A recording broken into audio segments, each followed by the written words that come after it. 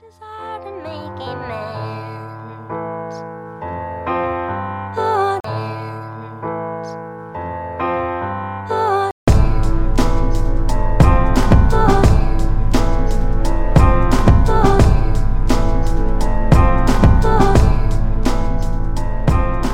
Hello, sweet listeners, and welcome to another episode of A Hopeless Endeavor.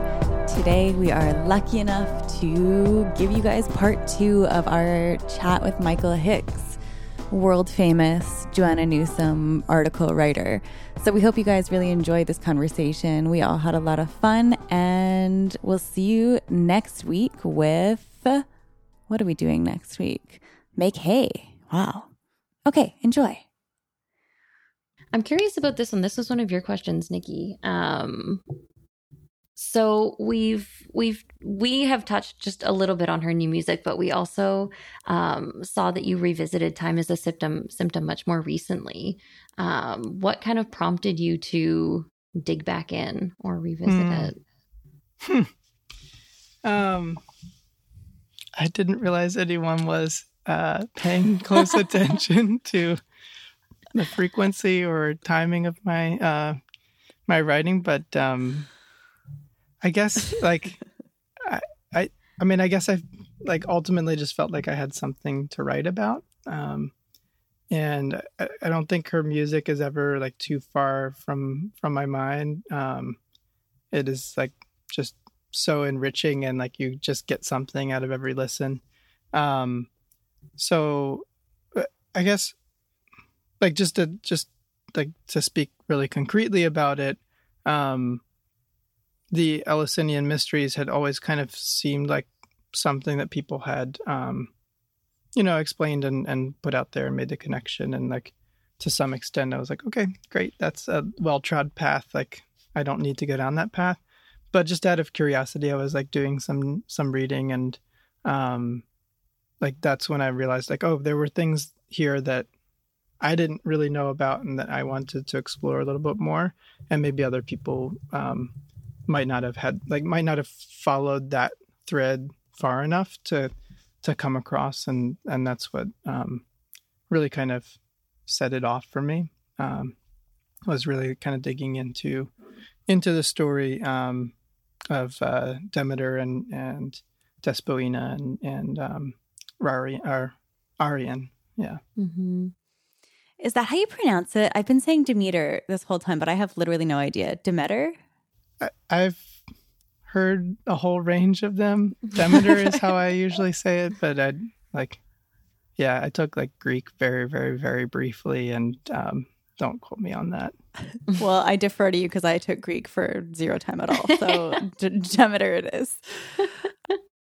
Sam texted me being oh my God, there's a new Michael Hicks article. And we were both so excited. And then her music dropped the next day or something. It was ridiculous. It was incredible timing. Yeah. I have email alerts on for your articles. So it was bam, bam, bam, Time Is a Symptom, and then new music article. And we were just whoa, this is the best. He's back. It wasn't intentional because I guess I published that and then she played music and I didn't find out for several days. I mean, we were speculating. We're does Michael Hicks have inside knowledge that she's actually going to be playing at this show? Because the timing is so weird that maybe he's jumping on the bandwagon being look, people are going to be Googling Joanna Newsom. This is a perfect time to release part 2 of Time. No. It's not at all that planned out. Okay, so speaking of Time, because it's the song that Sam and I are currently just in the weeds on, and it's, as you know, super rich with stuff to explore. So I wanted to ask you a couple questions about Time specifically, but yeah. So this is a very general question. I don't even really know how to articulate it, but do you have any view on why she's drawing on such disparate cultural references, such as Demeter and Persephone and the Eleusinian Mysteries, and then also evoking Christ in the next section and maybe Lazarus, and what does that do for the song? What does that contribute to the song? Yeah. If you have a view on that. don't know if I have like, I can't say for sure. I have maybe some speculation, but it's probably not going to be terribly like elucidated. If you think about Western literature, Western art, Western history, etc., like Judeo-Christian thought, Greek mythology, Greek Roman thought, like all of that like really permeates the culture, if you will. So it's almost like hard to write in that tradition and like avoid it at all. And so like this is just me speculating, but like that might be anchored in like what Joanna Newsom's cultural and historical touch points are, like writing about what she's familiar with, writing with the backdrop that she has. So like I think she's kind of said that before, like where she just writes the way that she does because she does, and like she can't really change that, or isn't trying to change that. So like maybe if you're raised with that context, learn about it in school, etc., right? You can't really avoid it, and maybe you also like embrace it and just incorporate that into what you're working on. And like if something is not your culture, not the history that you're raised in, like there's kind of a weird way in which that like almost doesn't feel authentic to you, like that you're almost like borrowing someone else's culture or like standing from the outside. So like to some extent, like as an artist, maybe that, and like this is just maybe if I were writing these kinds of things, I don't want to say that this is what Joanna Newsom thinks, but like, I would feel more comfortable writing about my cultural context than say, I've lived in Africa, but like I wouldn't feel very comfortable trying to write something African or write about African culture in a way that like positioned me as somebody who knew anything about that, if that makes sense. It just feels like a little bit challenged. And I guess like the going back to Joseph Campbell, because we were just talking about him, like I do find that a really compelling like view on this like notion of shared myths, and there's something really uniting across all cultures where there are these sort of fundamental shared types of stories that we tell, experiences that we have. Like everyone is born, everyone dies, like everyone experiences weather,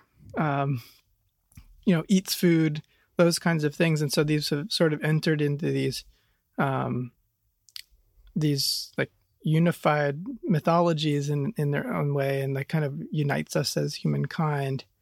And like, yes, the like for Western culture, like those touch points start to take shape in Christian myth and Greek myth and what have you, but there's something just like those are kind of pointers to something maybe even more fundamental behind them. So I don't know, I mean, I'm like I really I'm just guessing at this, but yeah. I mean, that's all we ever do on this podcast. But I am so into that's something that I was trying to put into words, but I think that you just articulated better than I ever could about that fundamentality of human experience. I really feel that coming through in the like, the mother-daughter odyssey that Demeter and Persephone have, and this like father-son odyssey that like Christ has. Like the journeys for them, the cycles look very different, but at the end it boils down to sort of the same thing, right? There's family, there's love, there's resurrection, birth and death. Like I love the idea that especially at the end of that song where it's all so condensed and we get like these incantations of lyrics rather than these sentences, it just feels like it's getting down to the nitty-gritty heart of fundamentals of human experience. I love that notion of incantation in light of like the mysteries and the there's like a little bit of incantation. I think I wrote about this, of like the incantations that are going on in the mystery rite. Obviously we don't know very much about it at all, but like that's just fascinating to kind of think of. There is something like sort of religious ceremony-esque in the end of Time as a Symptom. I love that. Yeah. I get that word from the New York Times. Yeah, sorry, go ahead. No, it feels like a ceremony. Like there's so much power in the end of that song. There's so much going on musically. Like I think even if you took the words away, your feelings would be really big in listening to it. I love all of those connections. I'll tell you like a little side story about this, if you're curious. Mm-hmm. So a friend of mine, again, like perpetually late, but a friend of mine told me about after Divers came out, Joanna did a sort of a sit-down interview in San Francisco with Dave Eggers, the writer. Mm-hmm. I actually got to go because my friend was listening out for it. And at the end, they recorded it for radio, and I don't think they like included this, or maybe they like chopped it up or something. Because I did listen to the radio version of it afterwards. But they went around the audience and like asked questions. Oh, And I was cool. like, oh my goodness, like it's a moment to ask Joanna like a serious question. So I had my hand raised, but they didn't come to me. I wanted to ask her about like religion and like what, like there's just so much religious reference, allusion in her work, and just kind of how she thinks of that as like a social and historical construct. And instead people ask some like questions that you could tell kind of shut her down a little bit around Baby Birch and the music video of all things, the music video for what's it called, Good Intentions Paving Company. So I was really bummed that they picked the wrong people in the crowd to ask questions. I really want to know her answer to your question. I hope you get to ask her someday. One day. Hey, one day. Okay, fascinating. So one of the things that I was reading in one of your articles last night, I can't remember exactly which one, but you had mentioned at the end of it that you thought that transformation, the idea of metamorphosis, was a big part of Divers and sort of a reoccurring image that we get throughout the album. And yeah, I felt the truth of that more than I could understand that propositionally. And so I was hoping you could just spell that out a little bit for me, help me understand it a little bit more. Is that the philosopher's term, propositionally? I think it is. I'm so sorry. Yeah. I understand it in my emotions more than I understand it in sentences. Okay. Yeah. Yeah. I mean, I think there's kind of like a little bit of, I'm sure maybe other people have like had this philosophy or whatnot, but I have a little bit of a personal philosophy that has come along with me for many years, especially applying to literature, that is around change and how you often see the before the change and the after the change, but not necessarily the transition or the transformation itself. And so maybe this is like me projecting onto her work, or maybe it's like actually there, but I started to see that started to come out as I was engaging with the work on Divers. So like just to give like some examples as kind of reflecting on this, like anecdotes we hear, like you will not mark my leaving. Like there's kind of this moment, like the before is I'm here, the after is I'm gone, but like there's you won't mark it, like you won't capture it in a way, right? Like the waltz, when we hear like I believed our peril was done, there's kind of like there's a moment of safety, and then there's this moment of like aftermath, but we don't actually see the peril, like we don't see the return of the peril or the war or whatever form that takes. And I think like probably the most crystallized one that I've written about was in Sapocanica, and I kind of talked about the event, like the fact that the event is not captured, right? So, and I talked a little bit about, now I'm forgetting like which piece I was referencing in the song itself, but I was talking about the process of Joanna taking something that was a newspaper story and then turning it into a song. Like we weren't there for the transformation of that from a newspaper story into a song, from one written record to another written record, but there was a transformation that happened, and that transformation is the act of creating music, is the act of writing the lyrics. Like that's the creating event. And so I just like, I don't know, there's just something like really fun about that, right? Like, and kind of talked about how that newspaper story like started in one format and then it ended in this other format. So I guess I've just been like hyper attuned to some of that transformation that's going on. And I think you might be referencing as well the use of metamorphosis, like Ovid's Metamorphoses. Like there's just like a rich, and not saying that everything in that book by any means is a direct reference in Divers, but like it's just such a wealth of like historical, cultural context for a lot of writing and what have you. So I definitely have seen like little characters come out of that as I've dug in. That's really helpful. And like, especially too, as you're talking about, as you had mentioned before, that you thought that that making was a big theme on the album. It does seem like that the transformation sort of plays into making, right? You're in making something, you're transforming one thing to another. Yeah, so that's super helpful. Yeah. I was thinking, I think it plays into some of those other themes too, like the cycles and how like people are, right, the you will not mark my leaving, like the leaving process is like is part of that cycle. I was thinking about like this, I don't know, I keep going back to Humpty Dumpty. Have you read the Lewis Carroll scene with Humpty Dumpty and Alice? Actually, yeah, I think I have read this scene, but again, I think because of your work. Yeah. That thing just like, I love it so much. But like, you know, I was thinking about this the other day, and I was like, it's just so fascinating that Alice doesn't actually see Humpty fall. Like she's talking to Humpty and then she walks away, and then like there's this like the earth shakes and she goes back and like Humpty has fallen.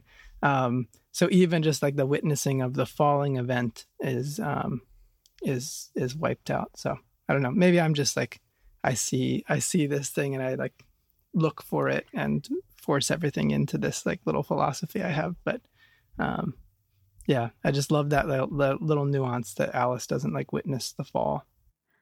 Yeah, I'm so into this observation. I want to see like a full article on this observation because it's fascinating. You're right.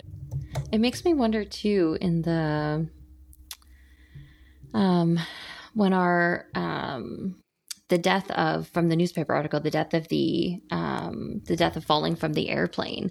I'm like, my brain was like, in this song, do we ever get anyone who sees her fall? And I don't think so, right? Like there was, and I'm not going to remember just now. Preceding John's fall, right? Yeah. Yeah. And we have in whatever piece of writing we referenced, kind of like narrating that experience. We have the farmer who found her, and then we have her perspective as she falls, but we don't have that in between. Are you talking? You're talking about there's like a theory around a reference to a poem and to an event where somebody fell out of a plane. Yeah, and so then we had the actual event of our what's her name, Nikki?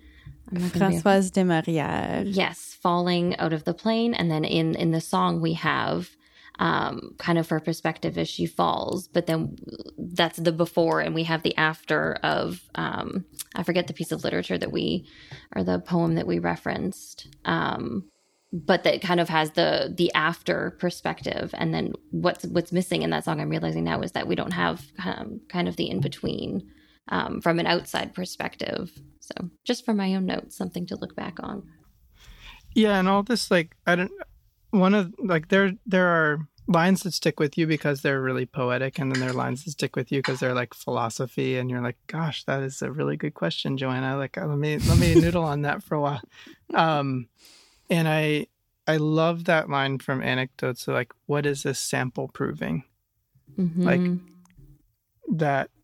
that notion that like we are seeing this little slice, and like, does that mean that everything outside, like, I mean, this is one interpretation of this, but like we're seeing this little slice, and like, does everything outside of that slice have to be what we expect it to be, or could it actually be quite different? Beautiful. Fascinating. I love that line too, especially as it plays into, I think she's described in interviews before, sort of the different songs on Divers as each having their own narrator, and the narrator sort of passing the torch to the next person for each song. And I love to think of samples in that context where each song is sort of a sample from a different narrator. Yeah. Who doesn't have access, right? Who, again, there's that theme of like limited knowledge, who doesn't have access to the other perspectives that we get. And she kind of ties like samples and anecdotes together, right? Like almost as synonyms for each other. Like, and it's interesting to think of like the songs each as themselves as like somebody's anecdote or an anecdote. I love that. Yeah. Yeah, exactly. Okay, what's next here? So we talked about Finnegan's Wake. I think that's it for Divers. Do you have more, Sam, for Divers? I don't think so. I mean, we could keep Michael here forever, but we do want to respect his time. So I'm having fun. So okay, good. I don't get to talk about Joanna Newsom that often. I just write about it now and then. All right, so Sam already asked you whether you're listening to the new music. You said yes. I just wanted to. I mean, I don't have a lot of questions because I feel sort of tentative about talking about it, just because I'm not familiar with it. Like I haven't listened to it 700 times yet. I've only, dabbled here and there into it. And also, I mean, like you said, like I don't have my own fully fleshed out theories. Yeah, I have trouble with not knowing the real lyrics. Like I feel just sort of untethered in a way. Having said that, Sam and I have done bonus episodes on a few of the songs where we just do like sort of shallow dives into some of the themes. And one of the ones that we did most recently was on Little Hand. And I loved your article on it. It was fascinating. I wanted to ask you about the potential theme of diving / like aquatics again. And then maybe also the theme of time being prominent in that song too, with Little Hand maybe referencing like a little hand on a clock. So I know I'm asking you to speculate here, but like, hour, see the little hand. Ooh, what's that from? That's from that song, right? Oh, there we go. Yeah, see, I don't know it well enough to know that yet. But yeah, just I'm wondering if you think that, again, speculatively, that this new album, or at least this new song, is sort of taking the baton from Divers and elaborating on some similar themes, or if she's approaching it from a whole new angle where we should just like forget what our theories about Divers and relearn what diving might mean in this context. Oh, gosh, it's hard to say. Yeah. I like one thing I will say that's been very constant in Newsom's work is like the capacity to surprise me, and I assume surprise everyone who listens to her closely, or like has followed like her progression. Gosh, like, I loved Milk-Eyed Mender, and then I was not at all anticipating East. And by the way, like the first time I heard East was her performing it end to end live. Somebody like said, "Oh, there's a Joanna Newsom concert. I see you've listed on this." Like this was back at the beginning of Facebook, like where it was just like within your college. Somebody was like, "Hey, I see you're the only person at this school that likes Joanna Newsom. I've got an extra ticket. Why don't you go?" I had no idea she was like launching a new album or anything like that. I just like showed up at this church and like wrung out my wet socks in the pews and like sat back, and she's like, "I'm going to play my new album from start to finish." And it was incredible. But like, I was not like the experience of Milk-Eyed Mender and then Have One on Me. I was like not expecting to go in the form and the tone of it, and then Divers. So like her ability to go in new directions, challenge what it means to be a Joanna Newsom song. There's kind of yeah, I'm already seeing like little elements of that. I mean, there's like obviously clearly a core that is Joanna Newsom and like what she brings to music, but there's like also experimentation and new things. So I don't know. I mean, the fact that there's like water and sub water and things like that, like it's definitely very interesting to think about potential connection, but and some of the things that I was thinking about, like as I was contemplating writing about Divers, the song, and like thinking about the history of like subaquatic movement and the technology that enables that, and like that, I've gotten to write about. I'm seeing like an interesting connection between the Air Again and Little Hand, and I've been like slowly. So I think I've more or less left the article around the Little Hand alone, but I've been slowly adding to my work on the Air Again, and like just I've been wanting to write about the connection between mining and submarining and like diving equipment for a little bit, but have just kind of found the right time to do that. So I mean, I've been like, I'm seeing diving equipment. The last album was Divers. Like, who knows? Like, Yeah, right. Divers Part 2, the new album. It's so interesting too that you're finding themes of diving equipment, and we've talked so much about the water being the realm of men, and the land being very feminine coded, and kind of that space in between in our own recordings. But the idea that like the next album maybe provides you with a little bit more preparedness for that diving is a really interesting thought for me. Yeah, I mean, I like all of this would be pure speculation to like try to draw too many parallels across the new songs, but I've been really fascinated with some of the connection points. And I like talk about this in my work on the Air Again, is just like the difficulty breathing as something that I'm starting to see crop up. And I don't know offhand. I don't know that that's something necessarily that she explores in depth in Divers, but maybe I should go. But yeah, I don't want to. I guess I feel like I'd be forcing it too much if I like tried to connect. But there are some similarities that I've like noticed, or like feelings that come out from some of the songs that feel a little bit like previous songs. But I think that's the like inherent Joanna Newsomness of the work more than anything else. Yeah.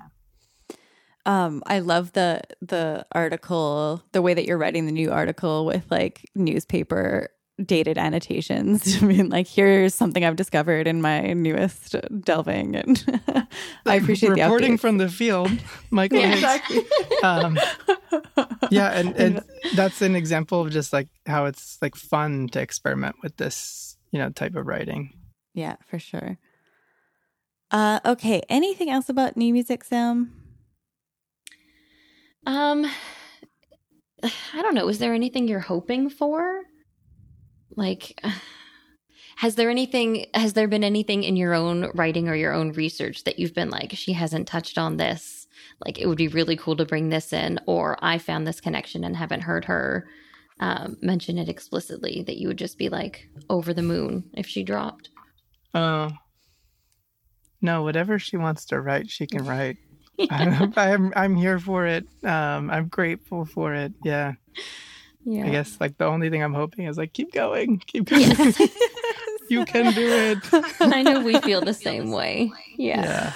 That was exactly my feeling upon hearing the new music. It was just like, way to go. Like, I will take anything that you put down, and just like, you're doing it. Like, I'm so excited and grateful that there's new content. Because like, in no small part, it like truly, for me personally, does shape at least some aspects of my life. Like, I spend so much time with it, and I feel like, I don't know, beyond just analysis, like it resonates with me on like a really emotional level, and can oftentimes help me understand my own experiences in language that I never would have been able to. And that is just such a gift. So there's like this lighthearted, like, I'm so excited, but then there's also this very like more profound way in which I'm like, wow, this is going to be like a new chapter for me too, because of how much time I know I'm going to spend with this. Yeah. Yeah. The chapters keep getting longer as the book goes on, too. They sure do. Come on, Joanna. But you know what? Time goes by faster as we get older. And you so, it's all subjective. Okay, so I am very curious about your answer to this question, but, no pressure. I just wanted to invite you here to say anything that you might want to about like songs or theories that you haven't written a whole article about, but maybe you have little embryonic ideas floating around in your head. Yeah.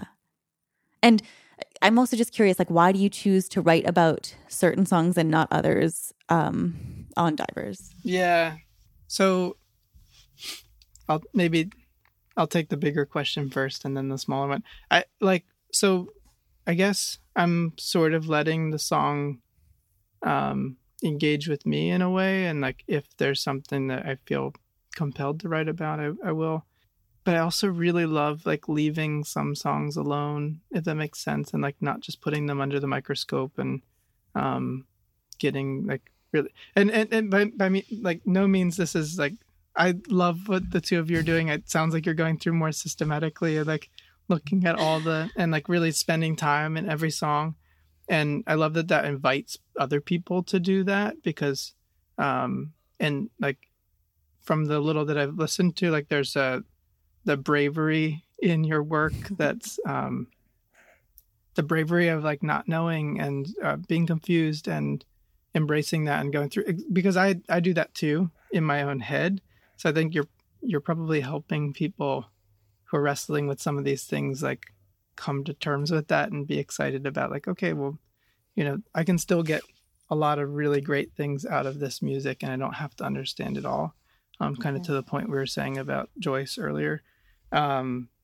So like completely respect that. And for me, I think there are just some works that either like, I think they're accessible enough and like people can like especially the ones that touch on like just human feelings in a really deep and profound way and like don't really need too much explanation, just like need to be experienced.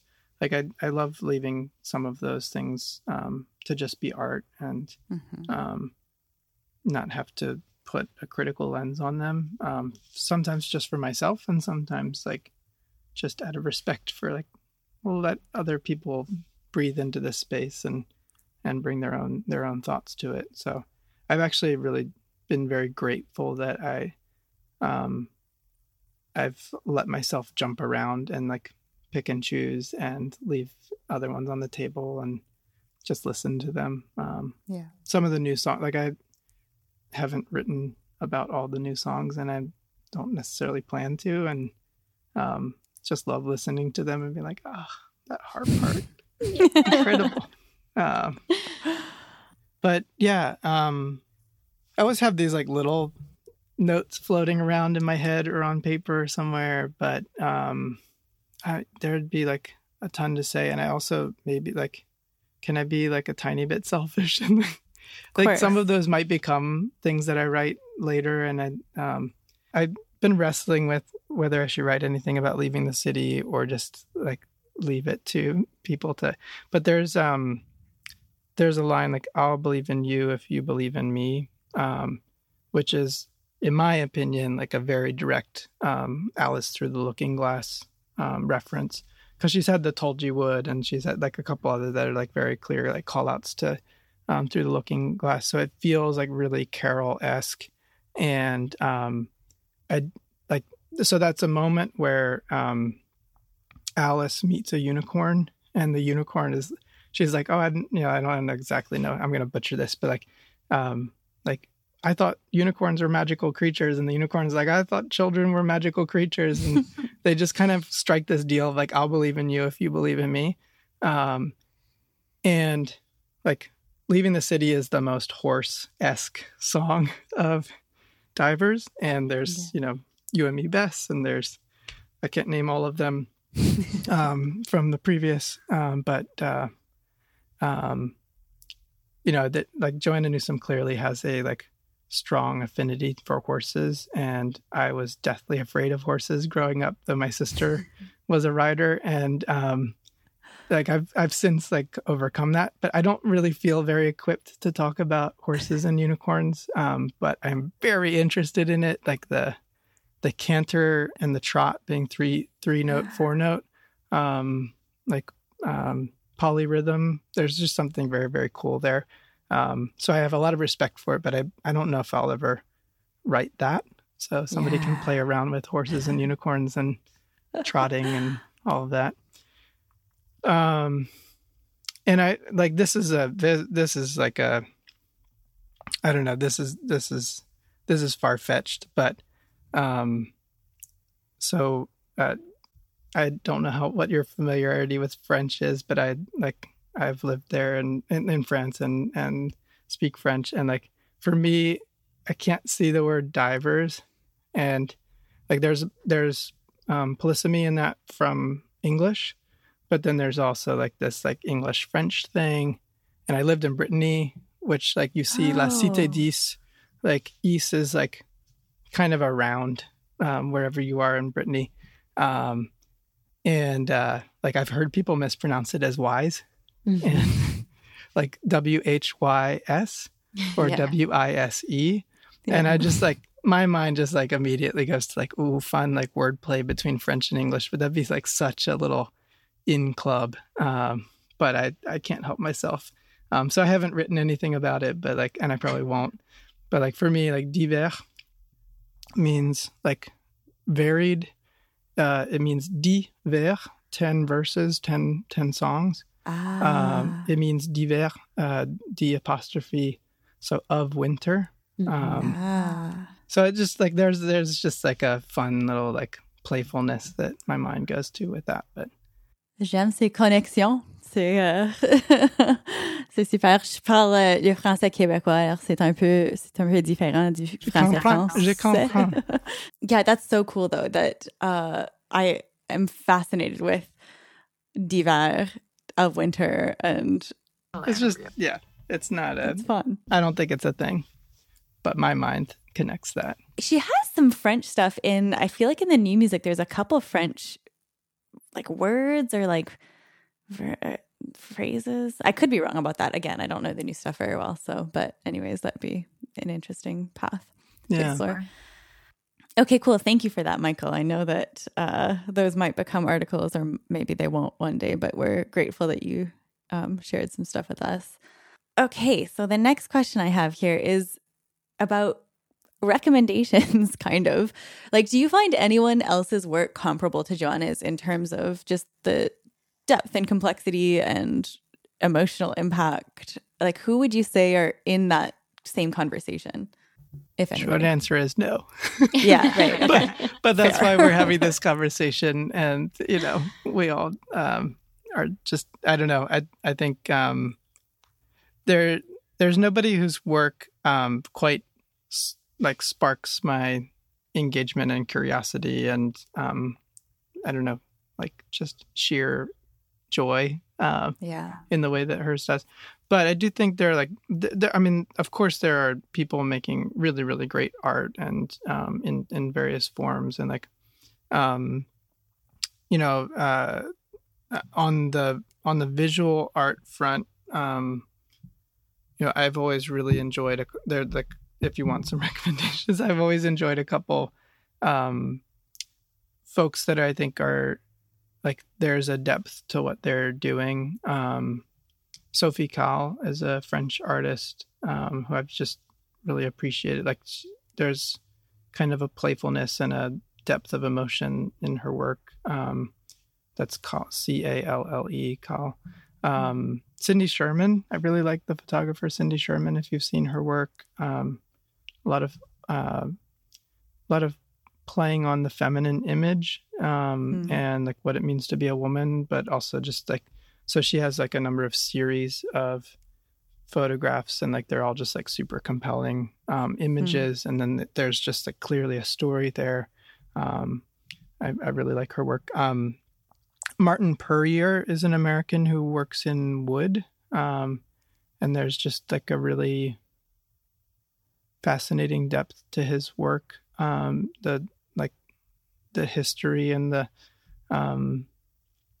just kind of wrestling with slavery and wrestling with what it means to be African American, what it means to be African American in Africa at times, because I think he lived there, maybe Peace Corps or something like that. So just like really love his work, and it's also just like, not that I can touch it in a museum, but it's very tactile, and the way that the shadow plays with it is really fascinating. And then I have like a couple thoughts. Music-wise, like, yes, I could throw out like a couple like folks, but I think for me, my head goes to like literature. So I don't know if you're familiar with Italo Calvino. Yeah. I just read Invisible Cities. Incredible. Fascinating. Yeah. I was like, what did I get myself into? Yeah. Highly recommend. That's a great book to start with. There sometimes people ask like, what's the one book you would bring to a desert island? That's my answer. Great choice. So yeah. Jorge Luis Borges, the Argentinian writer, librarian, not great librarian, great writer. I just love his work rewards deep reading, and there's also like a big playfulness in that, and yeah, love that. You had a positive reaction. Oh God, I love him. It's been a while since I've read him, but we're big fans of him in this household. His writing is incredible. Yeah. His fictions are great. Sylvia Plath is a poet that I really appreciate, and can deep read. Wallace Stevens. Wallace Stevens? Yeah, Wallace Stevens, the Connecticut insurance broker who wrote poetry on the side. Yeah. I think I've referenced some of his stuff, or like throw like little micro links into my articles about some of his work. But yeah, if you had to start with something, maybe The Idea of Order at Key West is a great poem of his. Oh, cool. Okay, I'll check it out. I, by the way, love your microlinks. Like sometimes I don't even notice that it's linked. I'm like, wait a second, this like connective word is linked. Like, let me check out what he's pointing out. And then you said you could throw out some musical references, but then didn't. What would you throw out? I just don't think I'm like other people are doing really cool, fascinating things. Like musically, like I can just do that. Like I grew up at I think I referenced this somewhere, but like my mom is a professional harpist, so like I just grew up with a lot of music around. You both had like a reaction. Oh, it's all making sense now. Yeah. So I guess like I love engaging with things musically and like picking up on nuance and layering and all of that fun stuff. But I don't think anyone like lyrically is doing anything quite in the same way. Maybe they are, and I just haven't discovered them. I am deeply jealous of your ability to appreciate the musicality on that level, because while I know that it's there just based on what other people have written, I have like zero musical skill at all. And so I can appreciate the effect that the music has on me on a whole. But when I hear other people talk about just the complexity and the like layering, as you're talking about, that she does musically too, it feels like that feeds into a bunch of the themes on the album. And so, or on not just the album, in her works in general. Mm-hmm. And so, yeah, I'm deeply jealous of the ability to appreciate her music on that other level. Yeah. My mom is coming to visit me this summer, and I'm going to be renting her a harp. So she'll get to play for friends out here. Oh my God. Cool. And we were talking, she's also like, I mean, she, back in the day, so there's like a, like the harp world is such a small little circle, and especially like folks who like play professionally in orchestras. You know, back in the day, like I remember I was living in France, and she sent me like a copy of the Harp Column, which is like the magazine that the harp industry group, folks put together. And Joanna was on the cover, and they, interviewed her, and it's fun to see like harpists interview her because they're like asking really cool, like deeper questions about what her relationship to the harp is and things like that. But yeah, my mom will like nerd out with me on. She's I don't know if I would say she nerds out with me, but she appreciates that I'm like writing about her instrument, and yeah, that's so sweet. Okay, so thank you for those recommendations, and I do appreciate that. Yeah, so I was going to ask you too if you ever planned on going. So you've stuck mostly to divers and like some new music. Do you ever see yourself talking or writing about East or Milk-Eyed Mender? Maybe, yeah, maybe. Like it's I like I'm not sure right now, but I've definitely like the thought has crossed my mind. I will say like, and I think I want to say I heard Joanna Newsom say this, or in an article, or on some kind of interview, like her earlier work, there are definitely like deep metaphors and imagery and like clear like mastery of words and whatnot. Though I think like I want to say the word that she used was impressionistic to describe like some of her earlier writing, and that definitely comes out. Like I've maybe tried to like think about or trace some of the earlier songs in the same way, and it doesn't quite yield because I think they're referential, but I think they have the references might be like personal references or feeling references or personal experience. So I honestly, I'm like I kind of just given her expression of like what how do I put this? Given her, she comes across as a deeply private person, and given her reticence around like sharing personal things and stuff, like I don't really feel very drawn to writing about like personal experience stuff, and trying to guess at like her life or her, those types of things. So I love like engaging with her work as it sits out in the open, if that makes sense. I like, yeah. I'll like just like in Mary at the Mill. I was writing that like a couple days after it came out, and I think I assumed that I was the first person that connected the dots, so like who she was writing about. Though obviously, if she had published the lyrics, I think somebody would have like Googled it right away and been like, "Oh, it's Marie Rusek, and she designed Moorcrest," and like just connect all the dots.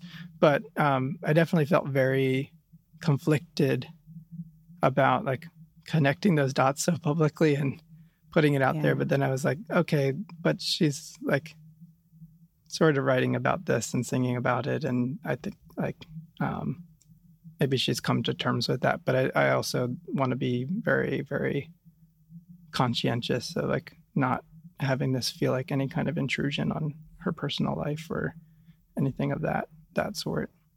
Yeah, that's super important to Sam and I too. Just like we, as much as possible, try to talk about just the narrator of the songs rather than the artist herself writing them, because those things can very much come apart, and we don't need to be speculating about her personal life, given, as you say, she does seem like a deeply private person.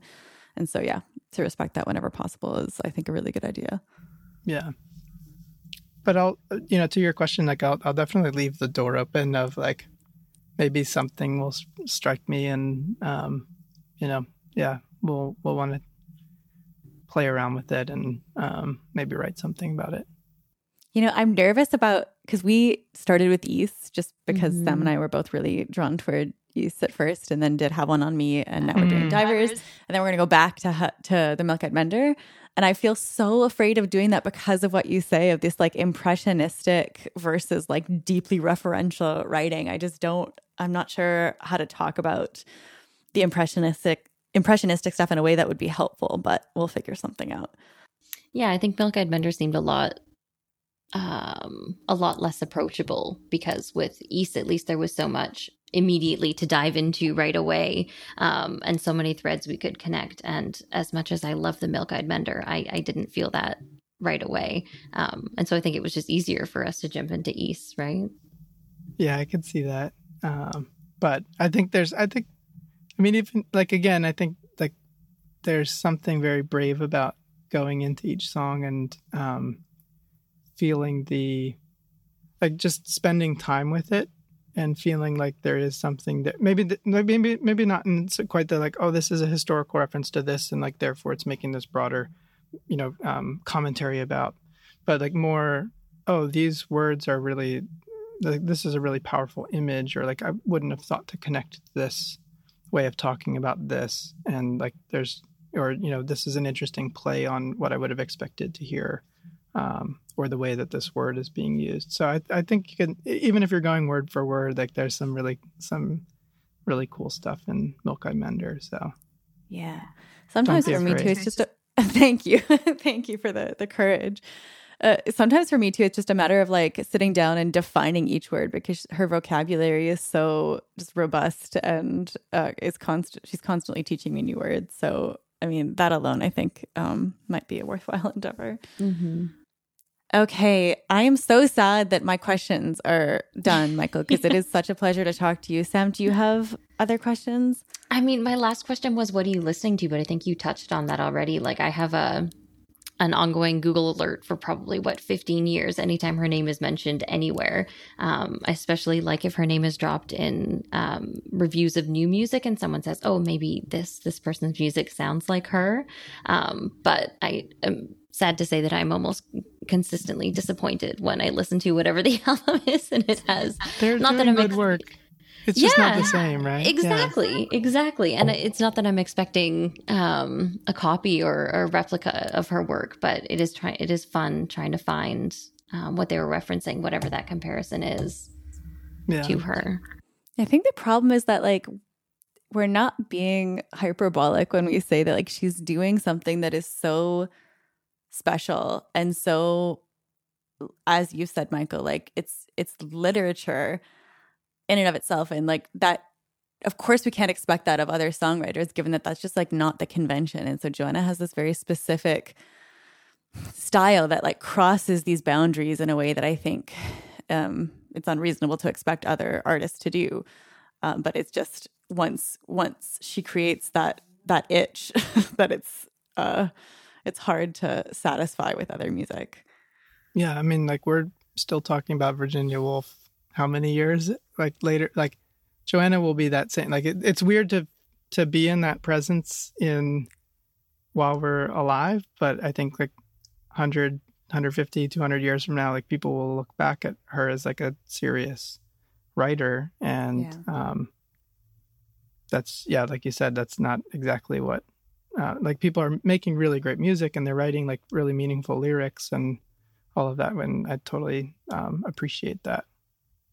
I love a good jam, Like, yeah. All right. I think that's everything. Do you have anything else to say, Michael? Oh gosh. Not today. It's been lovely chatting with you. Thank you for inviting me. It's been a pleasure. Yeah, thank you so much for making time for us. Your work has been so important in this funny little project that we have. And so to get to talk to you and get to, spend some time has just been lovely. It's been wonderful. Thank you so much. Maybe we can have you back when we get some official lyrics for this new sounds stuff. Fun. By the way, I did love your questions about album by album, so I did come up with some answers for those if you want them, but I also recognize that it's super late your time. No.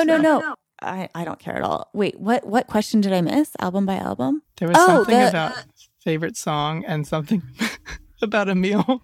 Yeah. Okay. Yeah, let's get you to answer those then. I would love that. Favorite song per album, please. Oh, man.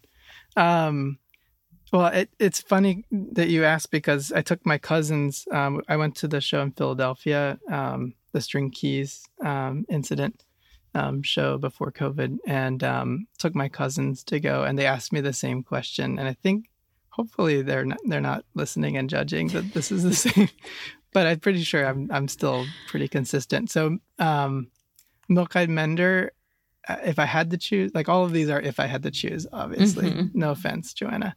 Yeah. This Side of the Blue Oh. just like gets me every time. For East, it's probably Sawdust and Diamonds. And I think some of that I've realized over time is because it's a solo harp and like just something that I think I'm drawn to. But also the song itself, just overall. For Have One on Me, it's In California for just a lot of different reasons. The lyrics, but also the fact that I live in California, and like some of that is like very evocative of, I can see the landscape in that song. For Divers, kind of like my first love on that album was Sapakanakan, so I think that's just kind of stuck with me. And I love, like, every time I listen to it, it just like transports me. Yeah.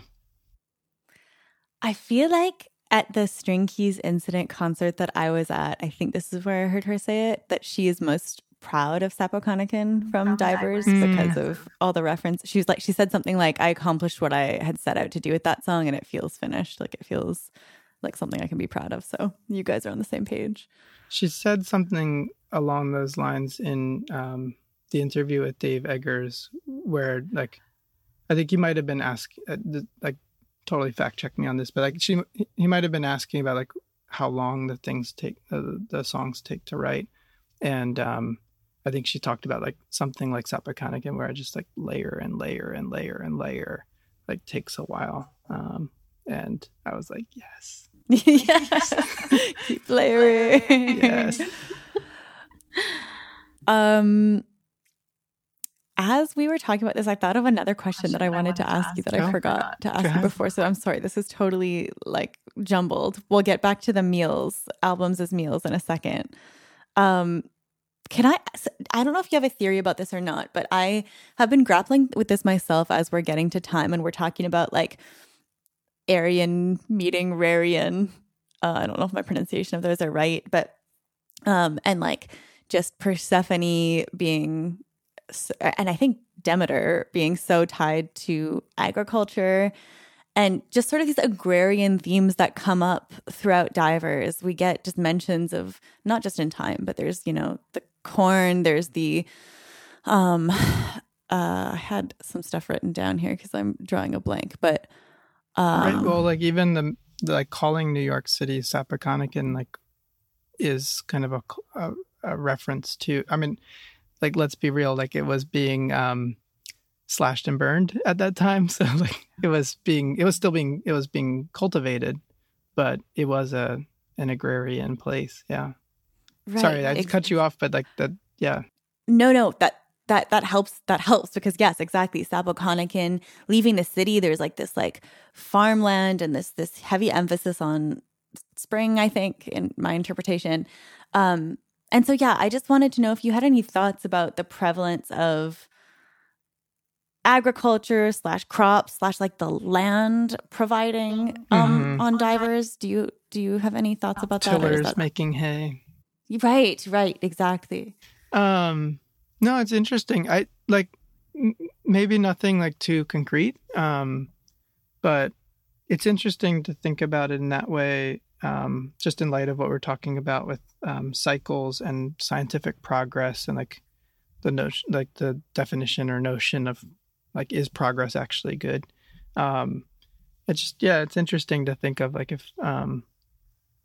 if there is a, like, if after the like extinction of the world, there is a like an agrarian kind of experience again, it's just calling to mind those like buildings that are overgrown with vegetation after they get left, and kind of the land coming back. But no, I don't have anything like to take that as like an image passing my mind, and not necessarily a theory about what Joanna's trying to do with that, or if she's trying to do something with that. Right. That's a helpful image for me. Definitely. I don't really have a theory on it. The thing that I was sort of tossing around in my mind was like fertility / like the legacy that we leave being in like what we can produce, especially in like a gendered context. But like that's as far as I got with it. I don't really know. I love that. Okay, now we can get to the meal question. So Sam, go ahead so our listeners know what we're talking about. A very silly closing question. If each of her albums were a meal, what meal would it be? This was fun. Don't read anything into this, especially not about like my culinary prowess or foodiness or lack thereof.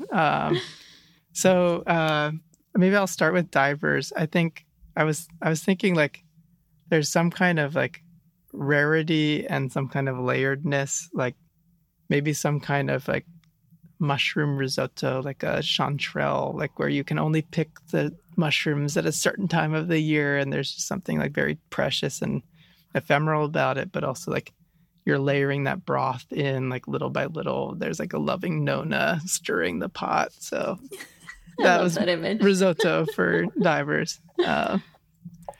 For Have One on Me, I was thinking of like a stack of pancakes, like fluffy pancakes, maybe with like a bunch of fresh fruit on them and maple syrup just like heaped over top. Decadent. Yeah. Yeah. Well, speaking of decadent, I actually was thinking that for East, like, I don't know if you're like, so it's like, not to sound pretentious, like a flourless chocolate cake, but I was thinking particularly of this one from Sicily called Torta Caprese, or from that, I guess, Capri, in southern Italy. So like it's like a flourless chocolate cake, and it's like just so rich and so good, like maybe with a little scoop of hazelnut ice cream on the side. Oh my god. Yeah, that's my East. Yeah. And then for Milk I'd Mender, seafood stew. Because of all the mollusks. Excellent. That was, wow. I'm very impressed because I can feel the pull of each of those descriptions. I see how they fit their albums. I'm impressed with the question. It was fun. All right. Thank you so much from the bottom of our hearts. Keep writing. I'm rooting for you in the same way as we're all rooting for Joanna to keep going. When we see that you have new stuff, we're just as encouraging. So yeah, know that we're rooting for you. And yeah, have a good night. Have a good until we see you again. All right, so that does it for this episode. Thank you guys so much for listening. We have a Patreon. You can check us out there. I will link to it in the show notes. We have early episode releases and some bonus episodes for you guys to check out there. We have an Instagram. The handle for that is A Hopeless Endeavor Podcast. We have a Facebook group. We have an Instagram. Anyway, yeah, on the Instagram, Sam has all like the links linked on a link machine thing. So you guys can check out the Instagram for a lot more information. That's all for now. Bye. Thank you for being here. We'll see you next week with Make Hay. Bye.